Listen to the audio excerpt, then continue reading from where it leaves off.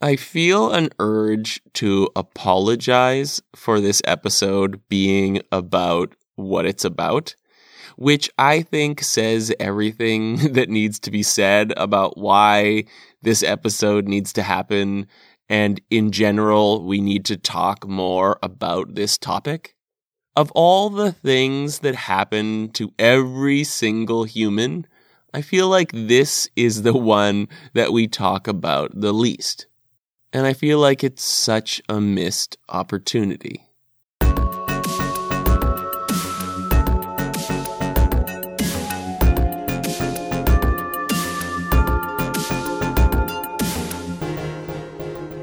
Getting discomfortable with death. Inevitably, whenever I bring up the topic of death, someone says, "Can we talk about something else? Can we talk about something more pleasant? Why do you have to be so morbid, AJ? Why do you have to focus on the dark side?" But why is death as a topic so encased in negativity, so to speak? Why is it assumed that it has to be this dark, bad, scary, unpleasant, macabre, morbid thing?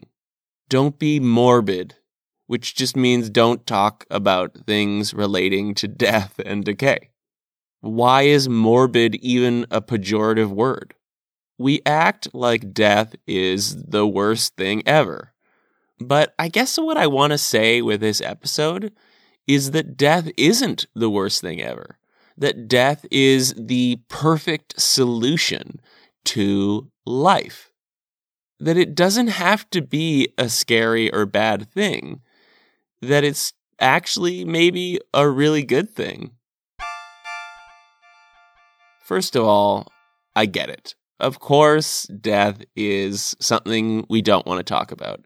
If you look at humans, presumably our most core and primary value is survival.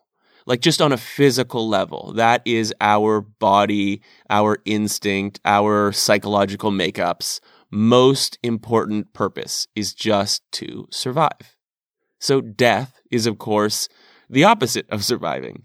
Death is the thing that we are programmed on every level to avoid. So it makes sense that we would also want to avoid talking about it and thinking about it and looking at it. That all makes sense. But what's so interesting about the way our body operates is that when it produces an unpleasant feeling, we associate that with an objective sense of badness, like as if God had said it is bad. When we feel that unpleasant feeling, it's not just the same as when we stub our toe and feel physical pain. Unpleasant emotions take on this whole other level of intensity and meaning that says anything associated with these unpleasant emotions is deeply, inherently, objectively bad somewhere out in reality and needs to be avoided. Our emotions are so powerful, and our unpleasant emotions create these beliefs about what things mean. So when we think about death, of course, our body wants us to survive and avoid death, so it associates it with all these unpleasant emotions like fear and grief and shame. And it wants us to think that death is the worst thing ever so that we don't ever do it. Sometimes this backfires in the form of suicide, but I actually think that there is an adaptive angle to suicide that kind of makes sense in evolution when you look at our value as not just the survival of ourself, but the survival of our species or of our family or of our genetic line. I don't think our body is designed just to protect itself. Clearly, we also strongly want to protect our family and our children and our loved ones. And I'm not an expert in suicidal ideation, but I am aware that often connected to thoughts of killing oneself are beliefs that people would be better off without us, that we are a burden, that we are a mistake, that we are a problem, that we are bringing everyone down, that we are making other people's lives worse. So suicide in that sense could be seen as an adaptive strategy to help our loved ones survive. A misguided strategy, to be sure, because in this modern world, we are much more likely to deeply hurt our loved ones through suicide than we are to protect them. But it still has its own kind of logic around survival. So our body creates all these unpleasant emotions to guide our behavior in ways that it thinks will help us thrive and survive. So death naturally just feels bad and wrong and scary to us. And pretty much any time we experience the death of a loved one, there is some question in our mind of, I could have done more.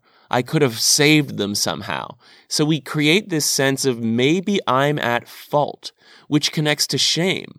I am ashamed of the fact that I didn't try hard enough. I am bad because I didn't do everything I possibly could to save them. It's a very natural reaction to someone else's death to feel shame that says, this is kind of my fault. I could have done more. So in all these different ways, our nature is using these unpleasant emotions to stimulate all of these beliefs about the world that say that anything connected to death or decay or dying is deeply, objectively bad, in reality, for real, dark, evil, awful, scary, sad, whatever you want to call it. But when you step away from your emotions and you look at things with a little bit more dispassionate logic, you realize, of course, that there is nothing actually wrong on an objective level with death. If our body didn't make us afraid of death, if it didn't force us through unpleasant emotions to avoid death, through every instinct to not die, we wouldn't really care. We'd be fine to die whenever it was that we died. And I'm not really suggesting that we should just ignore our emotions and pretend like they aren't real, even though their messages are not objectively real. I think there's an opportunity to have a lot more openness, transparency, curiosity, and acceptance around death, perhaps even appreciation.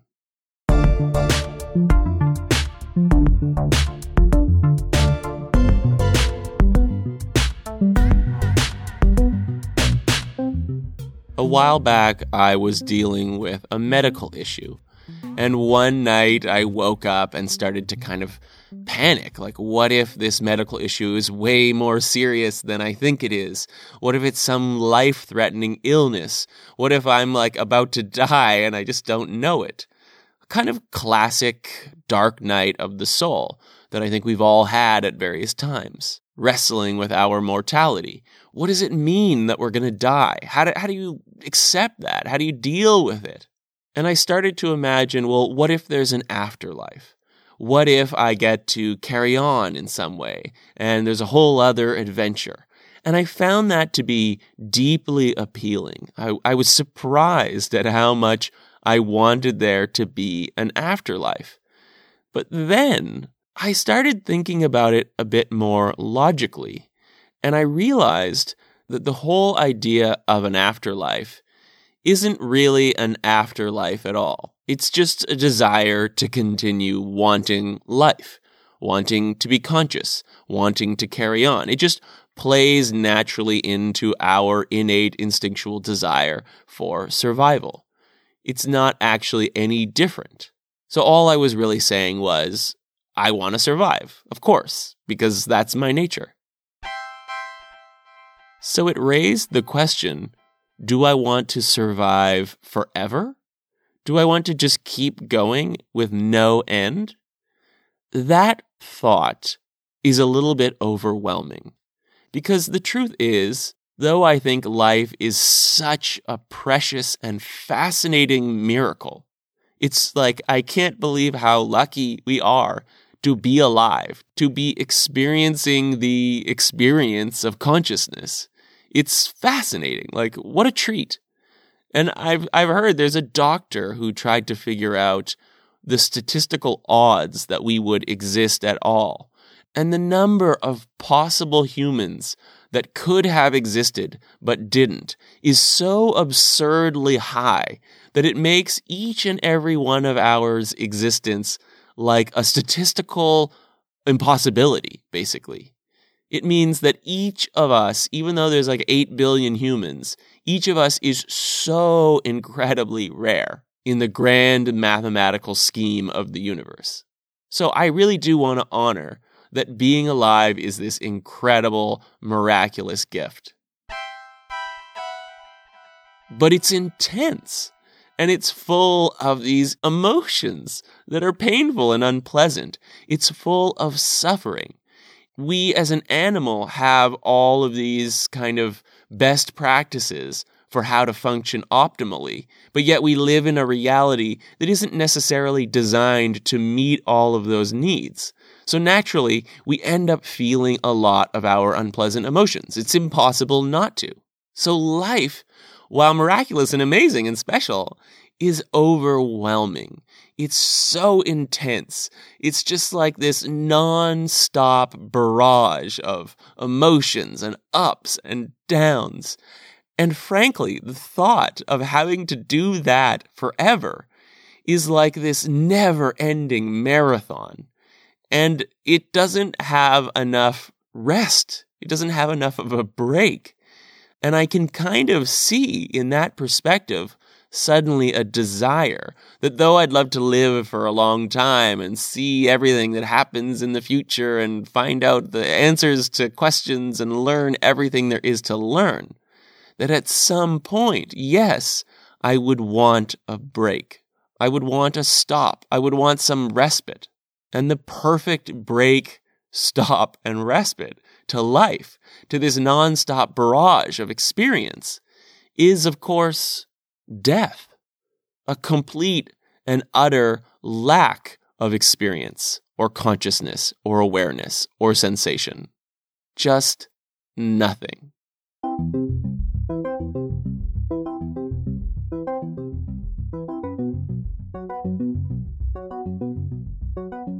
I noticed that at a lot of awards shows, people winning Oscars or Grammys or whatever like to thank their dead grandparents or dead parents.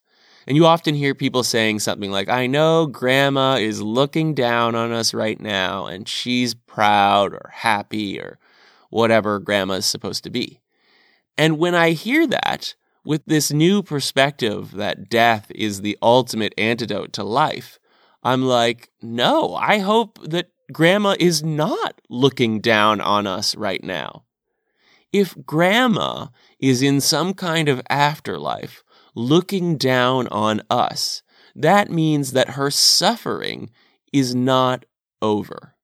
If grandma is looking down full of love and care and emotion for the rest of her family, that means that she is also feeling all kinds of pain and suffering and disappointment and fear for what we are experiencing in life. She has to watch us go through all of this hardship and pain and confusion. And she has to know that we don't really know what's coming. We don't know if there is an afterlife. We don't know if it all works out. So she's up there full of concern and empathy for all of the horrible shit that we are going through in life. And that doesn't sound like any kind of beautiful break from the intensity of living at all. Once again, it's the exact same problem. Even if you're up in heaven where everything is supposed to be paradise, I don't see how it possibly could be paradise if you are in any way aware of all of the suffering that is happening to sentient beings on Earth, including your loved ones and your family. How can you possibly just be relaxing in some cloud in the sky, knowing that your grandchild is in pain, knowing that your own children have no idea what is in store for them? It just doesn't add up. And if once you get to some kind of afterlife, you are changed in some way, such that, say, you don't have the same emotions or something, then that doesn't really make me feel any better either. Our emotions are this kind of perfect balance, and you need the unpleasant emotions to make the pleasant ones feel pleasant, and vice versa. So if up in some kind of heaven afterlife, you lose the capacity to feel pain, then you're basically just not feeling anything. You're not feeling good because there is no bad. So you're kind of just neutral, which means that you're not human anymore because our emotions are basically the main thing that make us human. Our instincts and the way that we feel these ups and downs in relation to connection, meaning, and survival. That's what makes us a human. So if that is changed in heaven, then we're not human anymore, and it makes this whole being human thing look like a twisted game. Why are we down here suffering on the roller coaster of emotional ups and downs, only to be taken to some kind of afterlife where all of that is then stripped away? Then I'm not me anymore. Then it's like, well, I don't even really care what happens to that non-human, non-me who just feels neutral. But if I am me, and I am still a human, and I am still feeling, and I'm in some kind of afterlife where I am forced to watch or know anything about people who are still alive, or even if I'm not forced to watch or know anything about them, in my brain I will remember and I will be aware that there are all these humans suffering on Earth, having no idea what awaits them in any kind of afterlife. And that would not be any kind of respite. That would not be peace. That would not be an antidote to life. That would just be more of the same. So, in fact, the only graceful solution to stop ourselves from having to endlessly experience the intensity of life is to take it away entirely. No more feeling, no more thinking, no more self-awareness, no more imagination, no more sensation at all, no more highs, no more lows, nothing. It needs to be a total cessation of everything that we experience as us, as awareness, as life. Otherwise, it's not a relief at all. So with that in mind, I actually completely flip, and I realize that the thing I long for when life is done is nothing, is no more life. I don't want an afterlife that's just more of the same, but in a cloud. And I don't want an afterlife where I'm completely transformed into somebody else. I want an ending where I get complete and utter relief from the overwhelming magic and miraculous intensity of being alive. And complete and utter nothingness is the only way that can be achieved. So now I have a totally different relationship to death. I don't want to die. I'm more or less enjoying being alive. It's an interesting adventure. I'm trying my best to accept the unpleasant, painful, suffering side of it, and I'm trying my best to lean in and enjoy the joyful, loving, connective side of it. But I know that I don't really fully get to decide when I'm going to die. And whenever it finally does happen, I'm ready to embrace the complete and utter relief. I'm ready to embrace the nothingness. It's kind of like those moments on like a Sunday where you wake up and you're still feeling kind of tired because you've forgotten what day it is. And you're like, oh, I gotta go up and work. And then you realize, no, it's Sunday. I don't have to work. And you immediately, half-consciously, lie back down. And in that brief moment, as you're lying back down, you can see the nothingness of sleep coming. You can feel the complete lack of consciousness that is about to hit you. And you feel a kind of joy about it. You're like, oh yes, this is going to be so good to just disappear into the nothingness of sleep again. Of course, that's a perfect time for you to have a kind of waking mid-morning nightmare. But if that doesn't happen, there is that sweet moment of anticipation for the narcotic of sleep. And I like to look at death as a bigger version of that. I'm not about to leap into it. I'm not trying to invite it. I want to enjoy life as long as I can, but knowing that it's going to happen and it's not really under my control, I also kind of look forward to it. I kind of am excited to just get to experience nothing, to get a complete and utter relief from all of the responsibility, all of the worry, all of the pain, all of the fear. Like, think about all of the most intense and important things in your life, like your children, if you have children. Yes, that's a huge responsibility, and you want to help them, and you want to do best by them. And in any moment where you are conscious, even if you are conscious in some kind of afterlife, you are going to be worrying and thinking and desperately plotting and trying to help them in whatever way you can. So the only way you could possibly get a relief from that intensity, from that care, is if you got completely turned off. The only way a parent or a lover can fully relax is if you force them to completely cease to care or love or think ever again. That's your gift. That is your prize for having lived.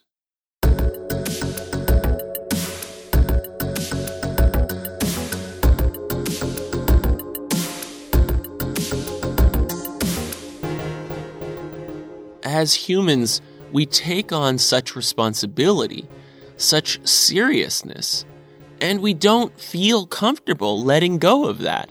We try so hard to do what we think we need to do what we think is right, or to do what we think we need to survive. It's so intense, and we're not going to just let go of it. We need something to force us to let go, and that is death. It's the best solution. It's the break we would never give ourselves. It's the complete and utter letting go and relief that we can never allow ourselves to do while we are conscious and alive. When you think about it like that, it's kind of this incredible gift. My mother always says that the best gift is to get something that someone really wants but would never, ever buy for themselves. It's like the ultimate luxury. You want it, but you just can't justify it. And I feel like that's what death is. We all want some complete and utter freedom and release from the intensity of life, but it's not something that we would ever give to ourselves. So the one gift that releases all of us eventually from responsibility, from consciousness, from trying and clawing and striving and hustling and surviving, is not surviving at all. And all the pain and suffering and hardship that we've experienced, all of that is gone because we completely lose our brain. We completely lose our memory.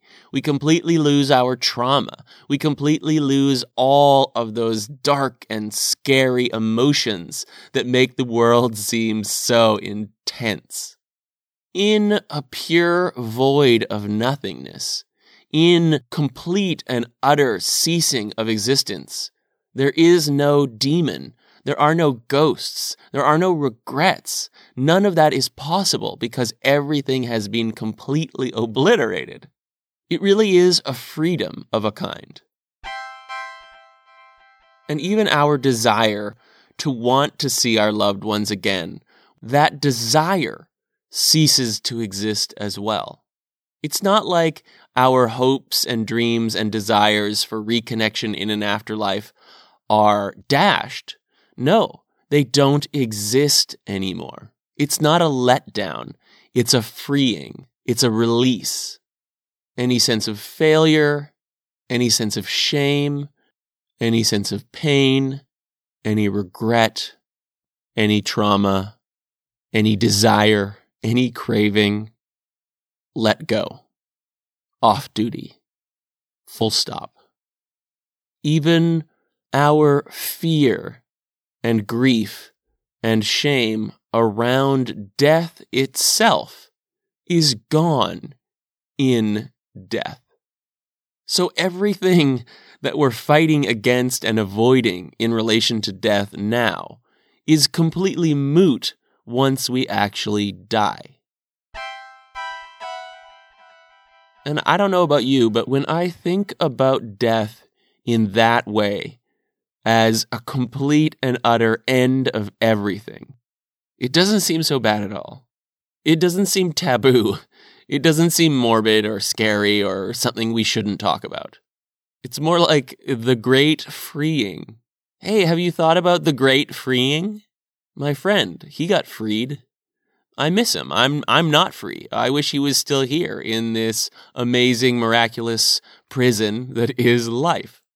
But that's completely just about me. He is free of worrying about me. He's free of caring about me for better or worse. He's free. Good for him. It's actually kind of selfish when you think about it. Except then I remember that I also will be freed and everyone else will be freed. So in the end, the amount of time between my friend being freed and me being freed in the grand scale of the universe is like nothing.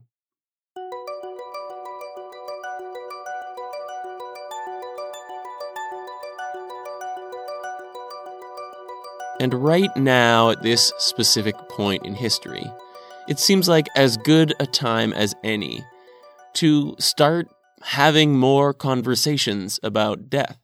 Why? Because death is really in the news. But honestly, death is always happening, of course, and we know this. And we do talk about the fact that so-and-so died, or this many people are dying. But we're not really going deeper than that, I find.